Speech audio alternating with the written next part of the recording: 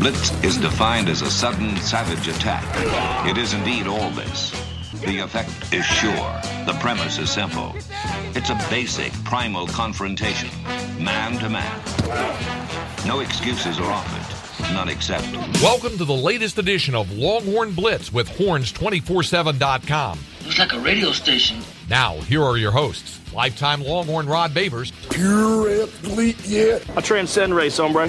Matt Butler. I don't talk man. I back it up. And we are chock full of that, man. Damn right. And Jeff Howe. It's still real to me, damn it. And that's the bottom line, because Stone Cold said so. If you're gonna blitz, come strong, or don't come at all.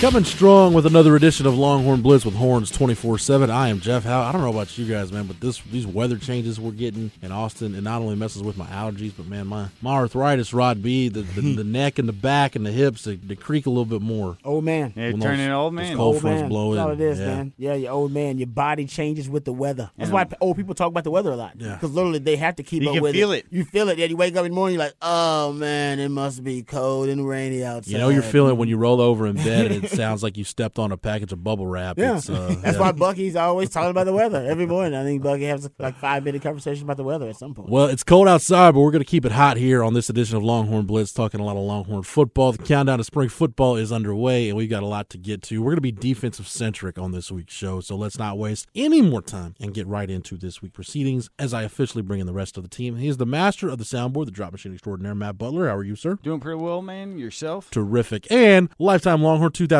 UT All-American 2002 semifinalist for the Jim Thorpe Award, fourth-round draft choice of the New York Giants in 2003, spent his NFL career with the Giants, Lions, Bears, Bucks, Broncos, and a year with the Hamilton Tiger Cats of the CFL. When he was done with football, got himself back to Austin, Texas in the 40 acres where he earned his degree. Whenever that T-ring comes in, we will make sure he wears it proudly. Nevertheless, he is a card-carrying member of DBU, and when you get that All-American honor recognized by the NCAA, they make sure you get one of those black cards. Number 21 in your program, number 1 in your hearts, Mr. Rod Babers. I have 2 black cards. I have my black card. Yes, you do. And then I have the DBU it's black like the card. American Express black card. I don't have I have no chance probably ever in my life of getting that black card. I've been around a few of those black cards, well, like but I said, never had one. We need to get you. The DBU needs to have the DBU black card. Yeah, I don't know if I can. That American Express, I think you got to pay everything back at once, right? That American I don't Express? even. Don't you ask gotta, me, man. like you charge it and you got to repay it immediately. Like I don't know. I don't know if I. As far as I know, Rod, that's like Fight Club, man. The first rule about Fight Club is you don't talk about Fight Club. I ain't got it. First rule about owning a black card is you don't talk about the those, parameters exactly. of your black card. I've seen it. I think Chick-fil-A has a black card. I think. Do they? Chick-fil-A has I think that means like you get free Chick-fil-A. Like it literally is like a black card. Like once again, they don't talk about it, right. But I have heard you can get a black card, free Chick-fil-A, any Chick-fil-A in the world. That also exists. Universal. Yeah, in the universe. It even works on Sundays. Chick-fil-A. I mean, even heaven. In heaven, obviously, there's all just free Chick-fil-A everywhere. So there you go. I could certainly get with that. But no, I actually had dinner at Chick-fil-A the other night after I got done listening to Chris Ash talk football, the Central Texas Football Coaches Association.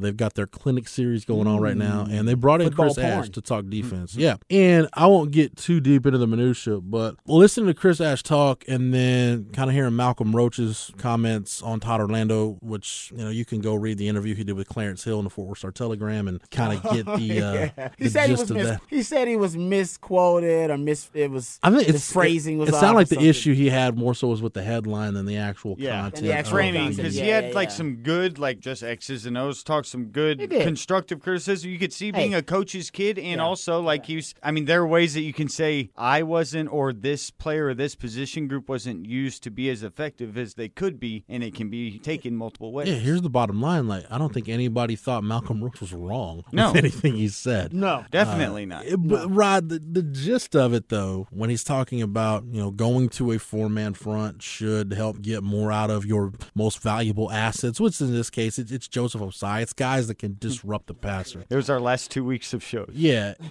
but that got me thinking. That got me thinking about because I sat in the clinic and listened to Todd Orlando talk defense, and I like going to these clinics. Number one, because it just kind of expands your football mind too. And these guys talking have forgotten more football than I'll ever know. But I feel like it gives me an idea. Okay, when you're watching it on the field, like what are they trying to accomplish? It gives you just kind of a better frame of reference. Ultimately, football, the beauty of it is an exchange of ideas. I mean, the tentacles and the branches can all be traced to one another about the ideas and the concepts and the philosophy. Because these guys would be idiots if they didn't get together and share ideas and go, "Ooh, that's a good idea. I like that. You know what? I'm going to steal that and use that with my concept." And I say all that to say this: the more I think about football, specifically on defense, every defense, whether you're a 3-man front, you're a 4-man front, you're a quarters guy, you're a cover 3 guy, no matter what scheme you run, it's all designed to work. It just boils down, Rod, and this goes back to the discussions we had at the end of the Manny Diaz era of defense attack. It really goes back to a couple of things, whether your scheme's going to be successful or not. Number one,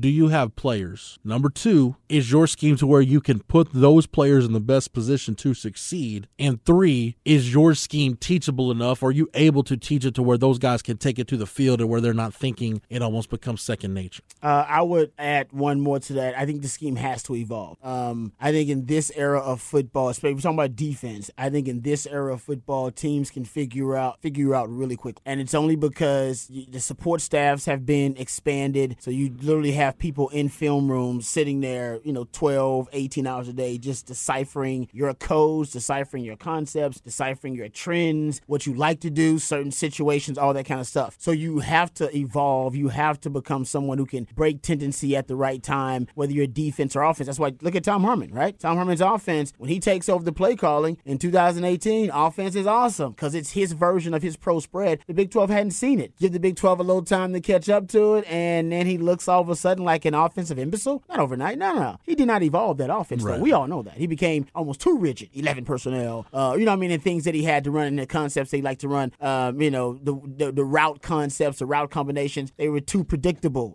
Everybody knew what the hell was coming. Even Ed Orgeron admitted, they were tipping their plays. I knew when Sam Elliott was going to run that quarterback power. They knew that. TCU, same thing. That's because he did not evolve the offense. So I got to add Todd Orlando. Hell, forget Todd Orlando. Vance Bedford before him and Manny Diaz before him. The only one that's evolved that defense, arguably, was Will Muschamp was the last defensive coordinator that evolved that defense real time, especially in the Big 12 with all these great offensive minds. So I would add, you have to evolve or you will wither and die. Because they'll even evolve in game and beat you in game. Not even what you're talking about evolving to where like those many layers of adjusting and just the ability to be able to identify and then, like Jeff was saying, first schematically implement and get your team. And we've seen that across college football for the last 2 decades get so much better that these kids can quickly be able to do so. But when you raise that baseline, then you're able to raise that in-game baseline. If these kids are able to see and identify and evolve, you're playing at a sophisticated level that really is just the constant evolution of football to where it gets in-game. And if you have that first script of 15 and you start to show a few ideas that you have out there, if you aren't building off of that there forward with what the defense is giving you or how they're reacting to your offense, a good coach that is doing those type of things can quickly be able to do it a lot more so than they did a decade or two ago. I just think it's becoming a game where you have to be situationally oriented and game specific about how you approach things. I think football's becoming that. Honestly, that's kind of detail oriented with with the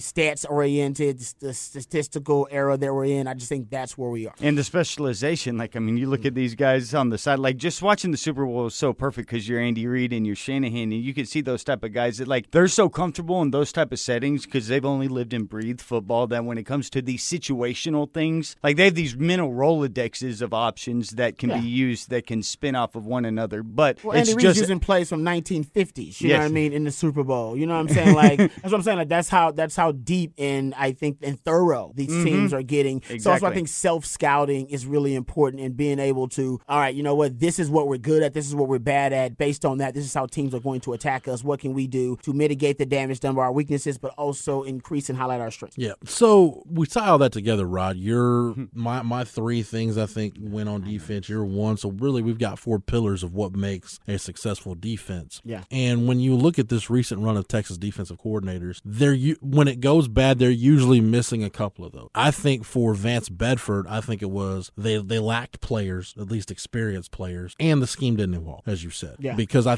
just think that staff was still, in a lot of ways, reluctant to admit that the Big 12 was a different league. Even off the record, you would talk to those coaches no, we'll figure it out. No, you guys have to realize it's different.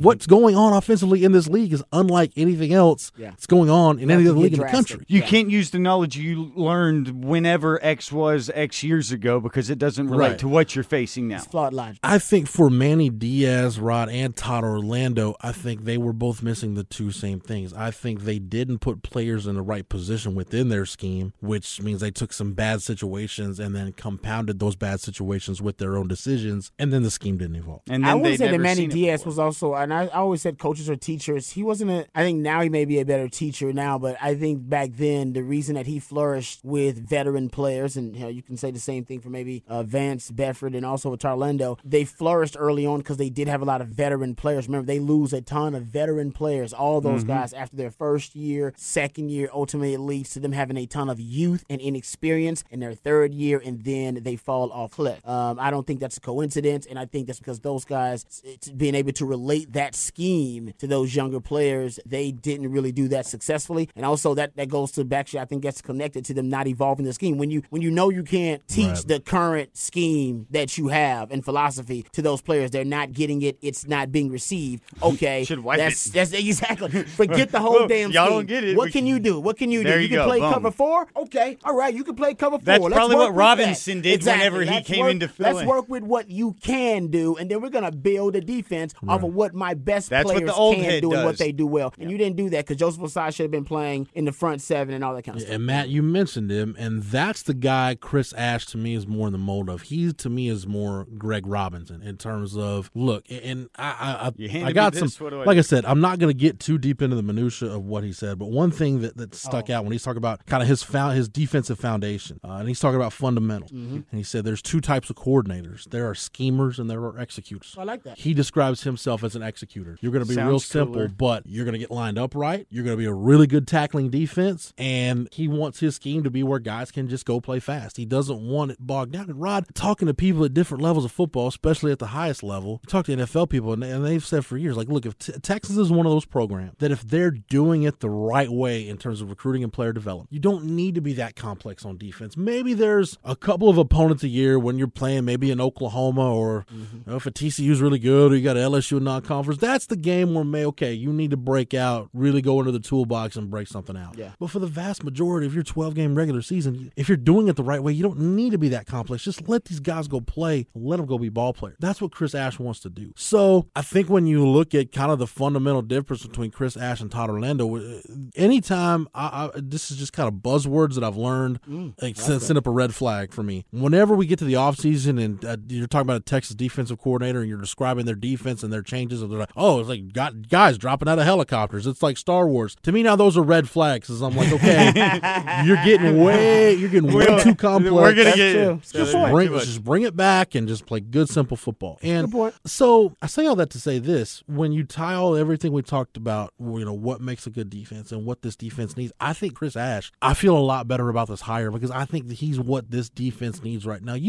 Rod, you've got players, and we talked about linebacker last week, and we talked about it. We're going to keep talking about it just because it's the wild card. Like how's this move with DeMarvion Overshown going to work out? Yeah. What's Marcus Tillman going to be like coming off the injury? Same for Deli Adeoye. Juwan Mitchell was in the portal, then he's out of the portal. So what's the situation with him, right? David Benda's a guy that Todd Orlando was really high on. We know Tom Herman, Yancey McKnight, they really like him. So what is it like? We just don't know about inside linebacker right now. This is true. But every other position on that defense, whether you're talking about safety or the number of guys you can put at nickel, your corners, D-line, you've got numbers, you've got talent at some of those positions, and you've got impact players at some of those. Yeah. So, Rod, I think we can talk about schemes and four-man fronts and whatever what kind of coverage principles do you follow, but I think the best thing Chris Ash is going to do for this defense, he's just going to get guys in the best position. One guy in particular, Joseph Ossai, get him on the edge to where he's playing forward and not backward and going into space. Just get them in a position where they can go play fast and just go make plays. So if you're going to be executor coach, then you got to be able to develop talent. If you're not going to win by having a fancy scheme, which is we didn't win with. We had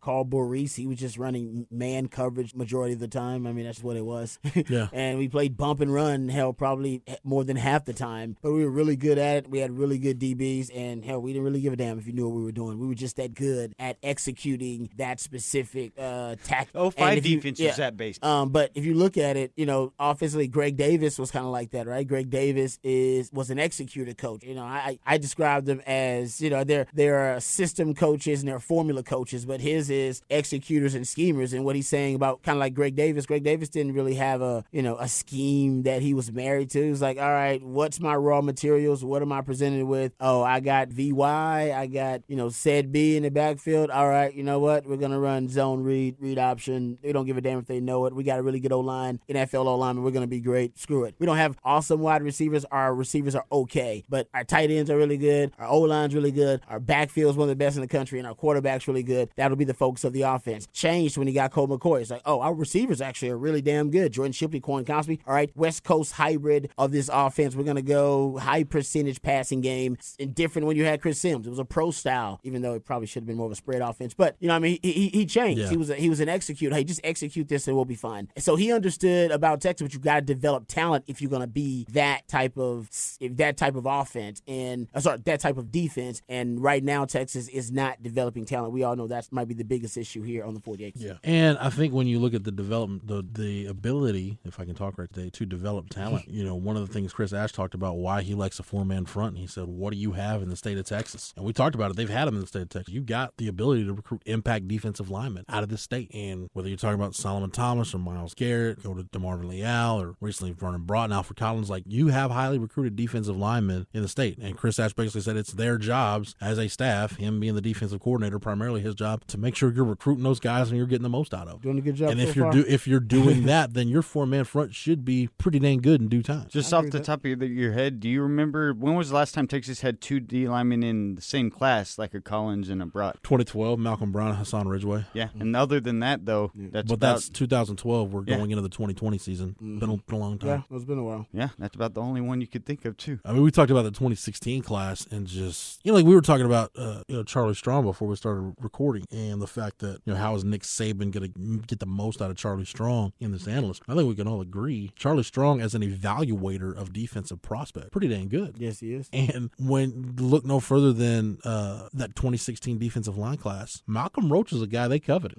Malcolm Roach has got a chance to be an NFL player. Invite combo. Jordan Elliott was a guy that they valued. Jordan Elliott's going to be an NFL player. He just didn't do it at Texas. Pretty high. But the further point, and Matt, this goes back to our bus rate conversation and everything else. You look at that 2016 D-line class, those guys came to Texas to play for Brick Haley. Brick Haley's gone after 1 year, and you have just massive amounts of attrition. And you have a scheme change where some of those guys no longer fit. So that's why when we're talking about recruiting rankings, you can't just look at a class ranking and say, well, I mean, they had the 7th best class in the country this year. Why aren't they good? Well, look deeper into it, and you'll see why the results aren't there, because there's attrition or there's coaching changes, there's scheme changes. There's all different kinds of things that go into that. But I think, Rod, really when it boils down to it with Chris Ash is they're going to do a couple of things. And just looking at his kind of defensive objectives, and again, I'm just going to share some of this. I won't share all of it. Basically, their defensive objectives. It sounds simple, but this is what they want to do. Prevent points first and foremost. Like, it's funny how when you hear a coach talk about, we want to do this, we want to do that. No, keep people out of the damn end zone. That should be your number one objective all the time. Prevent points, create takeaways, stop the run, affect the quarterback. And again, this is something like, you mean sacks? No, he's talking about,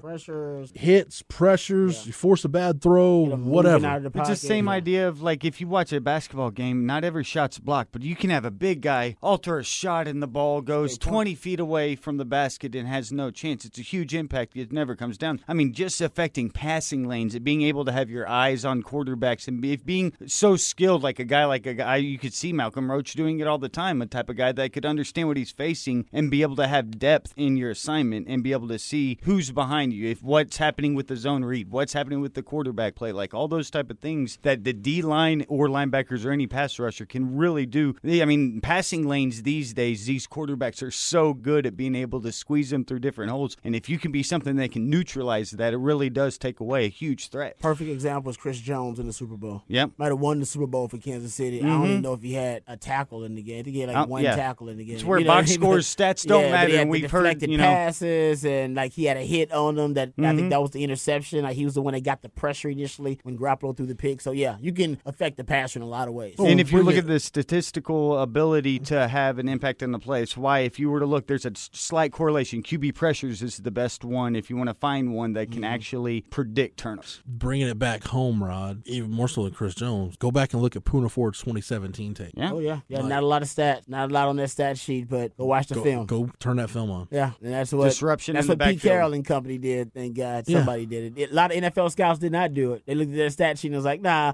A lot of Big 12, the coaches and the media in the postseason awards, they did notice, because I think after Poona Ford had dominated the line of scrimmage out in all those games, they were like, all right, that guy's the real deal. Yeah. So that's why he won Defensive Lineman of the Year in the Big 12. Charles Omenihu, who did the same thing the following year. Like, Charles Omenihu, if you go back and watch the film, like, there are 2 games Charles Omenihu who made plays that won them the game, probably, when you look at the body work. Texas Tech and Baylor. Yeah. Like, go back and watch that last drive of the Baylor game when Baylor's got 3 shots in the end zone, when Todd Orlando finally said, all right, just line him up in a wide shade, just go get after the quarterback. And he rushed 3 throws from Charlie Brewer. Texas wins the game. Now you're right. And I saw that certain people, I think somebody with Pro Football Focus and another one, I can't remember the name, but I'll get it for next week's show, started to chart just yards after contact for running backs and how different it is if you're contacted in the backfield, because those yak yards matter so much more than your yak yards against a linebacker when you have your momentum going forward. Could have been a negative play. Yes, and then now you're adding 8-10 yards. But because of that, they've also started to just chart the penetration of D linemen to where, see how deep do they penetrate the line to where there can be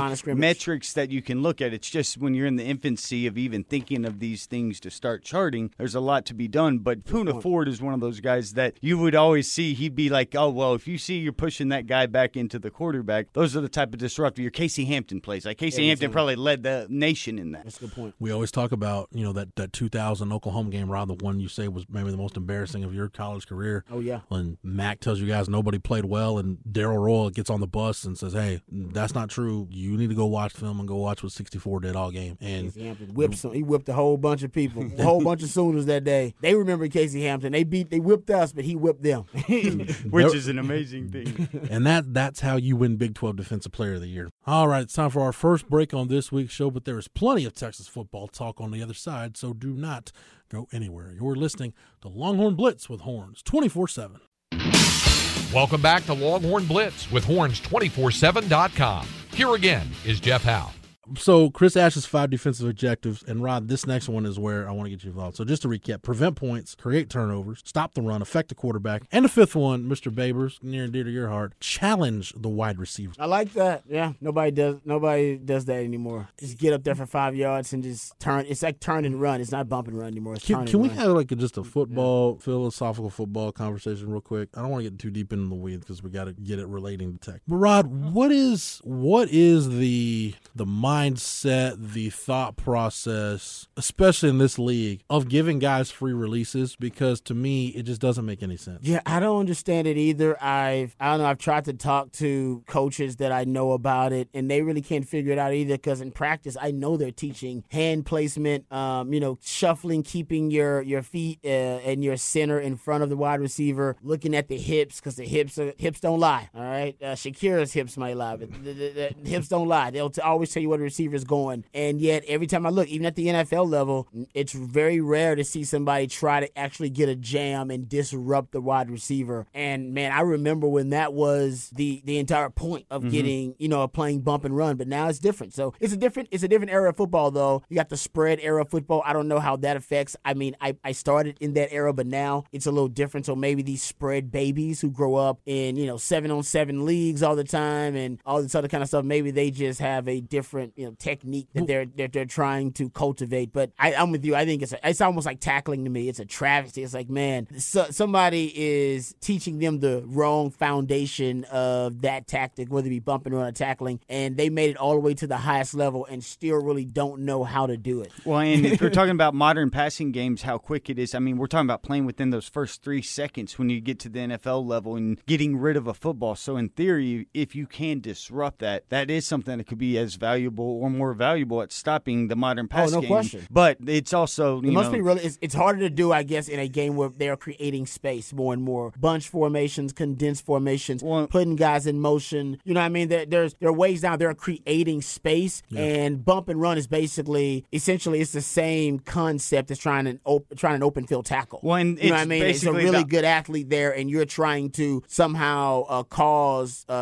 confrontation or cause physical contact within that 2 to 3 yard space, it's a lot tougher than it may look against an elite athlete. And then the way that all these audibles at the line, in theory, if receivers are being taught to read the keys of the DB, that if he's in a bump and roll thing, you can easily do the opposite and be able to just get quickly open if everybody's reading that at the line of scrimmage. It is. They read leverage, those option routes, which is what the air raid is kind of based on. That's just exactly where it makes it so tough to do that, unless you're a freak and one of the few guys in the NFL that can do it. But I think now, knowing how much Chris Ash values the ability to challenge wide receivers, to me, Rod, it makes the nickel conversation with moving Anthony Cook there, getting him a look there, to me, it makes it make more sense where now you're putting more an emphasis on coverage on the back end, and we talked about that. But to me, it tells me you're out, you're two corners, your guys that are going to be on island. They want that to be Jalen Green and Deshaun Jameson because you've got two aggressive, physical press corners, and it seems like that's really what they want out of that position going forward. I agree. Jalen Green does genuinely try to get a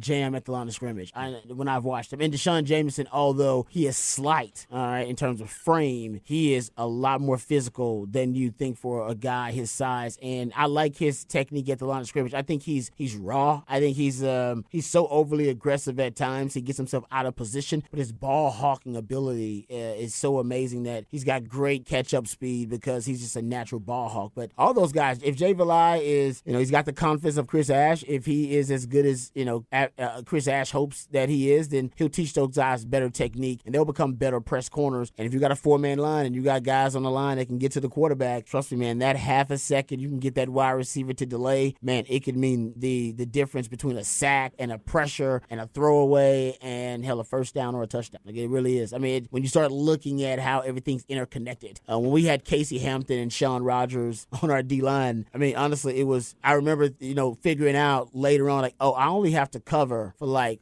a second and a half or 2 seconds. So I can be really aggressive at the line of scrimmage because if he say the wide receiver beats me, he better beat me in less than 2 seconds. He better beat me really quick, because if not, the middle of the line, there's Casey Hampton and Sean Rogers. They're going to force that quarterback outside of his natural, like, pivot point, wherever he wants to be, like his natural point in the pocket. Yeah, Casey Hampton in college, his quickness was like a Aaron Donald in the NFL, what you see. Yeah. Like, from the middle, he could get to that pressure. Exactly. So they're going to force him outside the pocket. They're going to force him to go to his second read. And honestly, I kind of built my bump and run technique that year off that principle. And I became more disciplined later on and started to use more catch technique to catch the receivers. But I remember that year thinking, no, let's go after those damn dudes. Like, be aggressive when you're playing bump and run. You literally have Jammer, who has the best name for a bump and run guy you could ever exist on the other side. Yeah, you know what I mean? Like, exactly. We're like, no, let's just maul wide receivers, man. Let's maul the hell out of them. And it worked. Everett Withers actually was the DB coach. Coming to do offense. Who agreed with the philosophy. So Rod, I just want to talk some of Chris Ash's coverage philosophy. When he's talking about coverages, and again, this is just like in a 45-minute, 1-hour chalk talk, so this isn't like everything Texas is going to do. This is just kind of the meat and potatoes of it, if you will.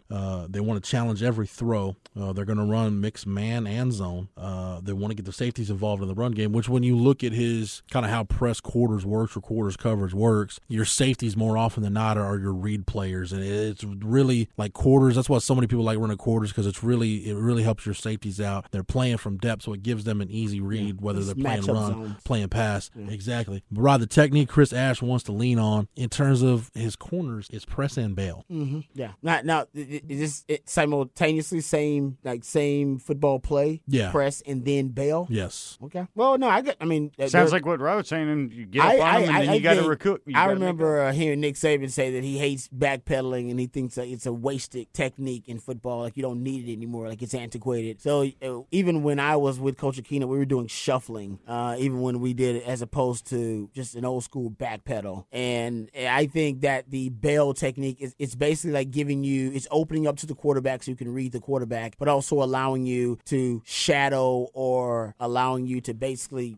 be really close to mug the wide receivers, if you will, and look through them to the quarterback. And Coach Aquino would always have these different terms like, feel the wide receiver, feel him, man. See that quarterback, feel him. Like, if you had your back to the wide receiver, looking back at the quarterback, I can't see the wide receiver, but I got to be able to feel him. Well, that's why you feel him or physically feel him, because if he gets, out of my periphery, I got to be able to physically feel him, or almost like the Force, Nathan Nasty Nate would have it, where you're close, you're almost drawn and magnetically to that wide receiver, and you become the wide. It's weird. I couldn't do that. I had to physically feel it's the like wide the guys receiver. with the basketball. It's like a part of them. They just have that next level. That's a ball hawking thing. But yeah, I mean, there's even in zone coverage, you want to be able to look through the wide receiver to the quarterback, and so you always keep your number one read. And with Coach Aquino, and I'm sure they're going to do it too, you're looking through number one, which is the receiver close to the sideline, to number two. Your read, and a lot of the time in your zone coverages, is the number two receiver, depending on if they allow you to jump the outside cut or jump the out route, or if they're going to allow you to drop back on the smash concept. They're running the 7 and your guy's running the smash route. You know what I mean? To help out your safety. A lot of times you're reading that stuff like that, you're going to be there to help out your safety. They don't want the safety to have to cover the 7 route and the post and the post corner and the 7 route. Like you can't. Yeah, it's almost like what happened to the Tyreek Hill play. What happened in the Super Bowl? It's like, man, that 1 corner, second your hips are done, you're done. That corner was supposed to keep dropping back because the number one receiver went in. It was a 6 route. He should have been reading number 2. Number 2 kept going. Number 2 was already running the 9 route, the deep route, or the post route or the corner, and that corner should have been there to drop back underneath it. He wasn't, so Tyreek Hill gets the 50 whatever yard reception. Because that 1 second to recuperate and flip your hips. But my point is that's in zone coverage. He's going to be the most time that guy's going to bail so he can read through the number 1 receiver to number 2 so that he can break on that route as well. You know what I mean? And kind of the matchup zone. I don't know exactly that's how they're doing it, but usually that's one of the reasons why you want him opening up his hips to look through to the quarterback. And that's why he would. It's basically all comes back to your footwork and the way that you teach it. Yeah. So then you can never put yourself in that position where you are like that DB against Tyreek Hill. Yeah. That now you had him, you were in position, but because what you're reading where your hips were sending you, you can't make that other turn to that secondary area the way that a guy like Tyreek Hill then runs you, spins you around like a top. Now they're playing cover 4 in the Super Bowl. They were playing cover 3, but it's still the same principle. Yeah. When you're playing that quarters coverage, that number 2 receiver is threatening that safety. He can manipulate. If he ends up one-on-one on that safety with that open field like that, there's no way that safety is going to be able to cover him on those deep balls. So, and that's why when they're bailing, I bet they're going to shuffle first. I bet they're going to get 3-4 shuffles in to read the 3-step or to read the quick drop or the slant. Because the shuffle keeps you from flipping your hips. Yeah, it keeps exactly. you in line. You don't want to flip your hips naturally to bail, and then you're already SOL. That receiver's got him right where you want him. You're shuffling, and you can still kind of read that 3-step, read that 5-step. Yeah, the idea of press bail technique is basically roll your corners up on the line of scrimmage, which Rod, again, you're almost giving the illusion that you're challenging the throw. And you are. Then you're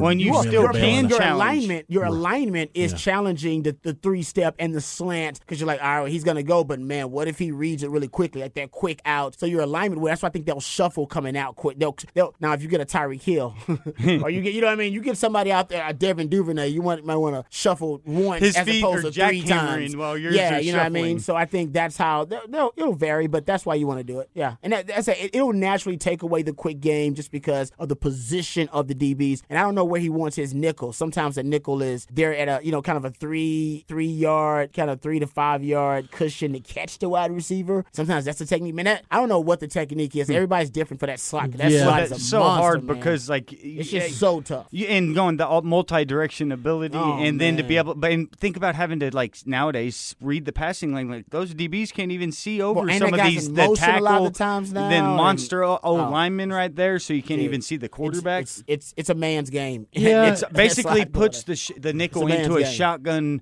position the way the quarterback's in a shotgun. That's why I would train multiple guys for it. I wouldn't just depend on Anthony Cook. No, I'm training like 3 different guys for it because when the fit hits the shan and I go, okay, this guy can't handle it. We got Deshaun James, get up in there. Let's move Cook back out to corner. Maybe that's a little bit better. Because even as a guy who played both, I'll tell you, it's an easier road playing that corner outside with that sideline. Inside, that's a man's game. You're basically a linebacker, and they want you to be a cornerback and a linebacker. That's beast. I think the nickel, Todd Orlando really preferred kind of the big nickel, a more physical type nickel, a safety body type. I would like to see Chris Ash, to your point, Rod, I would like to see him be more kind of fluid with that position, train multiple guys there because, let's face it, just look at the schedule, right? Other than you've got 2 games in 3 weeks, you've got UTEP, a bye week, and then K-State. Those 3 weeks, UTEP, K-State, Chris Kleiman's going to have multiple tight ends. They're going to try to run the football, get down. Dana Dimel still likes using fullbacks and multiple tight ends. Other than those 2 games, Rod, and we'll see kind of, I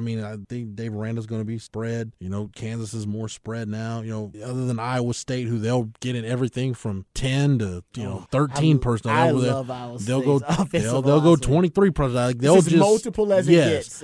So really, other than those three games, other than UTEP, K-State, and Iowa State, you're probably not going to need. And I'll say even really, other than those two games, other than UTEP and K-State, those are two games where you'll need to have three true linebackers. You'll need to have a Sam linebacker on the field. Yeah, potentially. Mm-hmm. But the other 10 games, Rod, you can get away with having, like against Iowa State, B.J. Foster should be your ideal nickel for the Iowa State game. Because you know what? If they do come out in 13 personnel, okay, well, I trust B.J. Foster to be physical enough to handle a tight end. I totally agree. I don't need to sub a Sam backer. Just like we talk about with offense, how you're going to use Jordan Whittington and Jake Smith and give yourself multiplicity. Okay, you want to go tempo? You want to tempo me? Great. If I've got a nickel package with B.J. Foster on the field, line up in 22 personnel. Then go line up in 10. It's fine. We've got it covered. Yeah, I totally agree with you. That's why the Overshown experiment it could be vital to the defense, depending on, because you don't know how it's going to go. We don't know how quickly he's going to acclimate to it. I said ideally you want him to become your Isaiah Simmons at one point. You know what I mean? He can play any position arguably on defense, but right now you want him to master something. They're going to try to master that will linebacker. But if he can come along quicker and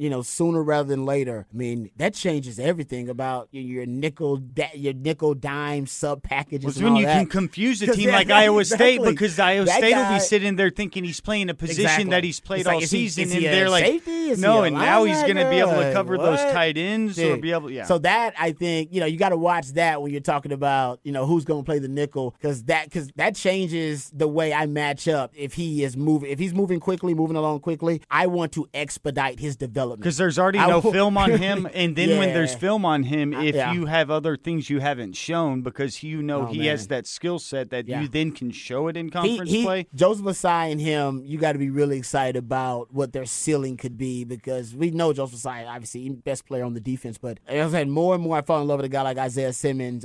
DeMarvion Overshown, he's not going to be Isaiah Simmons, but Brent Venables built that defense around Isaiah Simmons' unique, specific skill set. And a lot of people would have wasted him as a tweener, and yet you had Venables was like, no, man, this dude is next level. He basically can make us able to match up with any offensive personnel package or formation. I just got to make him the chess piece that I move around. He plays with every group. Yeah, he's a D lineman, he's a DB, and a linebacker. I can actually use him to the point where I can start making the offense adjust to me, because they don't know exactly if he's a DN, a linebacker, a safety, or whatever. And that's the ultimate chess game that you're getting into. So that's what I want to be. That's what I want for Overshown. That's what I would like him to be. When you look at Chris Ash's personnel at Ohio State, and there's a lot of Ohio State film on those cut-ups he showed when he was talking about tackling and what makes a good tackle. There's a lot of Darren Lee cut-ups on that film. And Darren Lee at Ohio State was a guy 6'1", 232. Undersized linebacker. Could really run. Now the difference is with Overshown, he's 6'4" and he's long, but it's the same concept. Multiplicity in the skill set. The hybrids. Yeah. That's why he's closer to the Simmons. Yep, agreed. No, I'm with you. I've been thinking about what he could be, and I just keep looking at Isaiah Simmons, and it's just, it's hard not to get excited about Overshown's ceiling, because I think that him and Isaiah Simmons, that might be the perfect comp. And then if you're talking about valuable pieces, the way Overshown could be one, and then even the way we have, with Foster at the nickel. But if you go up to the D-line, and you brought up Ossai, and if he's now strictly going to be focusing on being just a D-lineman that's getting to the pass rush, but in the modern game, you have so much that's played and manipulated in the backfield between the quarterback and a running back. And if you just have a guy that is a straight athlete that knows football and knows angles and knows how to get to the ball, that's what he's doing as a pass rusher. It also can be really valuable in those situations where you're trying to manipulate the nearest man in one play and be able to go and deal with these different RPOs and zone reads and things that are normally going to be able to beat one man. But if you have one guy that can react in space and beat his person, he can overrule the numbers game whenever they're manipulating you with two in the football and one guy. And that's something that is one of the reasons that we say that he was devalued by how he was being taken away from that area last season. Joseph Ossai? Yes. Yeah, of course. Totally agree. I think that what could be the three most important pieces on defense. Because I think on offense, and we'll get into that, I think offense has this too, that guys that will make your defense multiple, as Matt mentioned, right? That will give you the ability to win the chess match, because the offense can't really decipher decipher what their responsibilities and roles are on any given play and offenses are built on, that's the Mike, that's the Will. Mm-hmm. This guy plays this role. Okay, so now I know who to block and now I know who, whatever. Everything's based off of that. And if you can fool the quarterback and fool the offense by being able to move guys around because of multiple skill sets, then you win. And that's why Honey Badger is great at what he does with Derwin James and Minkah Fitzpatrick in the NFL. You hear about all these guys who have that hybrid skill set. If you're Texas, B.J. Foster, DeMarvion Overshown, and Joseph Ossai are your three hybrid guys. They are, and depending on how you use those three and how you develop those three, you really can make this defense, and for the next few years, because Chris Ash, we're talking about, him being the defensive coordinator for the next couple of years, and you could be talking about taking this defense to a Brent Venables type of level, because that's what Venables has been able to do really well. You talked about Chris Ash. He's got a history of doing some things like that too, and I think that to me is going to be key. Those guys, because that's the future of football to me. Yeah, it's the hybridism is the future of football. There's no question. Yeah. Do you have something, Matt? No, I was just going to say they can unlock the rest of the roster. Yes, I totally agree. Yes, they'll make Joseph Ossai being on that front four makes everybody on that front four on that defensive line better. Yes. Everybody's better because then they got to double him. That means other guys are getting single blocking. Just those little moves like that. So the same thing. I mean, the Overshown move, I'm fascinated to see how that works just because I want to know what he can handle. If he can handle a lot, then as you said, Rod, that thing could take off. It could. Now you're asking Dele Adeoye or Jawan Mitchell, whoever your Mike linebacker is, you're asking them to do a hell of a lot less than they were being asked to do last year. That's a good point. Yeah, no, I totally agree with that. And those guys, I mean, you got some experience now. Those linebackers, I know last year they were a little erratic, but now there's more experience in the linebacking core. And the truth is, I know they're weak at linebacker, but you're asking the least out of that position. If you're going to have area be weak, that's fine. Give me a pass rush and guys that can cover. Yeah, this year you're asking least out of them. You're asking more out of your D-line, more out of your defensive backfield. You're asking them to do the least amount. And Chris Ash's defense, I got to go look at kind of the infrastructure of it and the linebackers' responsibilities and all that. But if he's smart, he tailors his defense a little bit to put more responsibility on the defensive line, on the secondary, and less on that linebacker. Even right now, before you know who's going to be the starting linebacker, I would already make that adjustment. When he talked in the press conference about just from a personnel standpoint how he wants to build this defense, he talked about first and foremost you got to have a playoff caliber defensive line. That's where it starts. And in this league, and the way football's going, you got to have guys to cover on the back end. Yep. And he almost made linebackers sound like, we'll worry about that later. Yeah. Basically, if you got guys that can go sideline to sideline, if you're doing it right on the front end and on the back end, you can manufacture some things at linebacker. That's a game plan specific thing that may hurt you against a Matt Campbell and a Lincoln Riley and these really good offensive minds. But you're right, just so you can have the basic infrastructure, the blueprint of defense, D-line, secondary. I told you that fits right now with what Texas is bringing to the table. Which again is why the more I dig into Chris Ash, the more I like the fit. Yeah, it fits. And then if you're talking about that we've already had that position be one that's devalued, that it's not needed as much at linebacker, then also think about. I think it's needed. I think they're harder to find. Yes. And I think because of that, I think it's easier to find good D linemen and secondary guys. So I'm not saying it's not important. And I agree. I guess I should have said if I could find them, it would be important. But because it's hard to find those guys, I would devalue it within the construct of the defense. So if a part of your defense is more deficient than the other, linebackers are the type of one that not only on your own personnel, but when you're then looking at, okay, well, how do we want the opposing team to attack us? Well, this league where it's so explosive and throwing the ball all over the league in big plays is what beats you. If you're saying, well, now we may entice the opposing team to want to take advantage of that and say, run the ball, which is going to go and lower their ceiling as an offense, and it's going to play into what sort of you want to do. Well, what do you want to do against these explosive offenses? Well, make them do it a lot and not have any explosives to beat you. Well, they're sort of playing into you, and it almost deduces your offense into something that you want them to do. The way that we saw Gundy continue to run against Texas because he had the advantage, not knowing that they're almost falling into the trap that you're telling them, okay, well, if we have maybe a deficient area that you then want to exploit, but overall it takes away from the ceiling of your offense, that's the type of thing that can be really good. You see it like in the NBA whenever it's like, well, LeBron James is going to beat you. LeBron James can go and pick apart our entire offense. But if we deduce him to being just a jump shooter, well, now it just comes down to how good of a jump shooter and the variability. It's a lot different and a lot easier to defend. And if you make these potent passing offenses want to just run into your D-line and into your athletes, that's also a way that you can engineer. Not only are you focusing on the most valuable areas, pass rush and on defensive backs or covering and all of that, it also maybe enticed them to do the least optimal version of offense. Rod, I got on you last week about your organizational skills, and I'm just realizing, like, I've got like 3 legal pads going, and I've got stuff scattered all over. Rubbing off on at least it's all there together. You know what I mean? I was trying to find the number to be exact when we're talking about linebacker, and the fact that, like you said, it's not that it's devalued. It's just you have to look at it differently. Yeah. And I went back and looked, and I think I talked about this last week. I don't remember, so if I'm repeating myself, everybody listening, I apologize. But I went back and looked last year at the first and second team all Big 12 linebackers, like the guys that were first or second team either by the coaches or the AP, and I went back and looked at, okay, when they were recruits, where did they rank nationally in the 24/7 Sports composites, the industry average? And I found that the average composite ranking for those, I think it was 6 or 7 guys, was like number 1,069 overall. That's crazy. Yeah. That's unbelievable. So it's always, see, this thing about, I don't know if they're being misevaluated. Yeah. Because they're bringing in big-time linebackers, at least at Oklahoma and Texas, if they're being misevaluated, or if, like you said, the game has changed so much and so drastically where the ethos has to change. And it's like, well, no, it's a guy that Gary Patterson brought in that was a running back, that was a really good athlete, that he turned into a linebacker, or a safety that was an oversized safety, or a JUCO transfer. Because he was Malcolm Rodriguez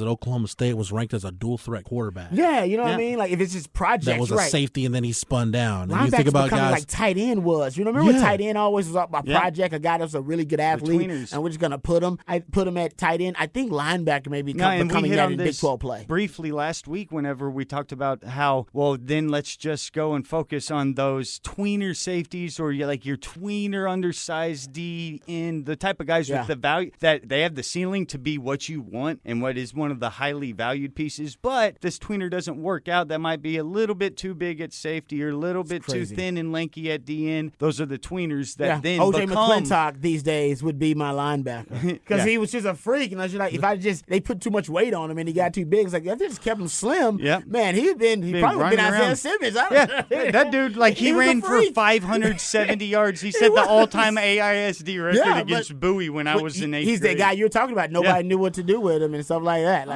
All right, it's time to wrap this thing up and put it in the oven. We will do that on the other side as we close out another edition of Longhorn Blitz with Horns 24/7. If you're worried about your cholesterol, hear how others are taking charge with garlic. My doctor said my cholesterol was borderline, but I've been taking garlic, and it works. I've been taking garlic for years. My pharmacist recommended garlic. He said there's an ingredient in garlic that helps maintain healthy cholesterol. I take garlic every day. No garlic breath. Lots of people like you are choosing garlic to help maintain a healthy cholesterol. Garlic, it's cholesterol's natural enemy. These statements have not been evaluated by the FDA. This product is not intended to diagnose, treat, cure, or prevent any disease. Use as directed. Asthma symptoms can attack anywhere, like on a city street. Now, you can get fast relief anywhere with new improved Primatene Mist, the only FDA-approved asthma inhaler available over the counter. So whether you need relief of symptoms at the park or at your kitchen table, Primatene Mist starts working quickly, opening up your airways to restore free breathing. For temporary relief of mild symptoms of intermittent asthma, use Primatene Mist and breathe easy again. Available at CVS, Rite Aid, and Walgreens. Use as directed. Beep's coming. You know what to do. Hey, I'm gonna just rip this Band-Aid off. We need to break up. You're not good for me. I'm always sweaty and uncomfortable around you, and I'm not getting any benefits from this relationship. You're just a basic memory foam mattress. I deserve better. And before you ask, yes, there is someone else. I've been seeing the Purple mattress online for a while now. Don't blame yourself. How can you compete with a bed that totally supports me, hugs my pressure points, and sleeps so effortlessly cool? Not to mention the 100-night trial and free shipping. Now that's a bed with benefits. It'll make me feel better than you ever could. Break up with your old mattress and get with Purple today by texting OFFER to 84888. Get in on major bundle savings with Purple's President's Day sale. Save up to $350 on a mattress and sleep bundle. Bundle up and save big when you text OFFER to 84888. That's keyword OFFER to 84888. Message and data rates may apply. If you're worried about your cholesterol, hear how others are taking charge with Garlic. My doctor said my cholesterol was borderline, but I've been taking Garlic, and it works. I've been taking Garlic for years. My pharmacist recommended Garlic. He said there's an ingredient in garlic that helps maintain healthy cholesterol. I take Garlic every day. No garlic breath. Lots of people like you are choosing Garlic to help maintain a healthy cholesterol. Garlic, it's cholesterol's natural enemy. These statements have not been evaluated by the FDA. This product is not intended to diagnose, treat, cure, or prevent any disease. Use as directed. Asthma symptoms can attack anywhere, like on a city street.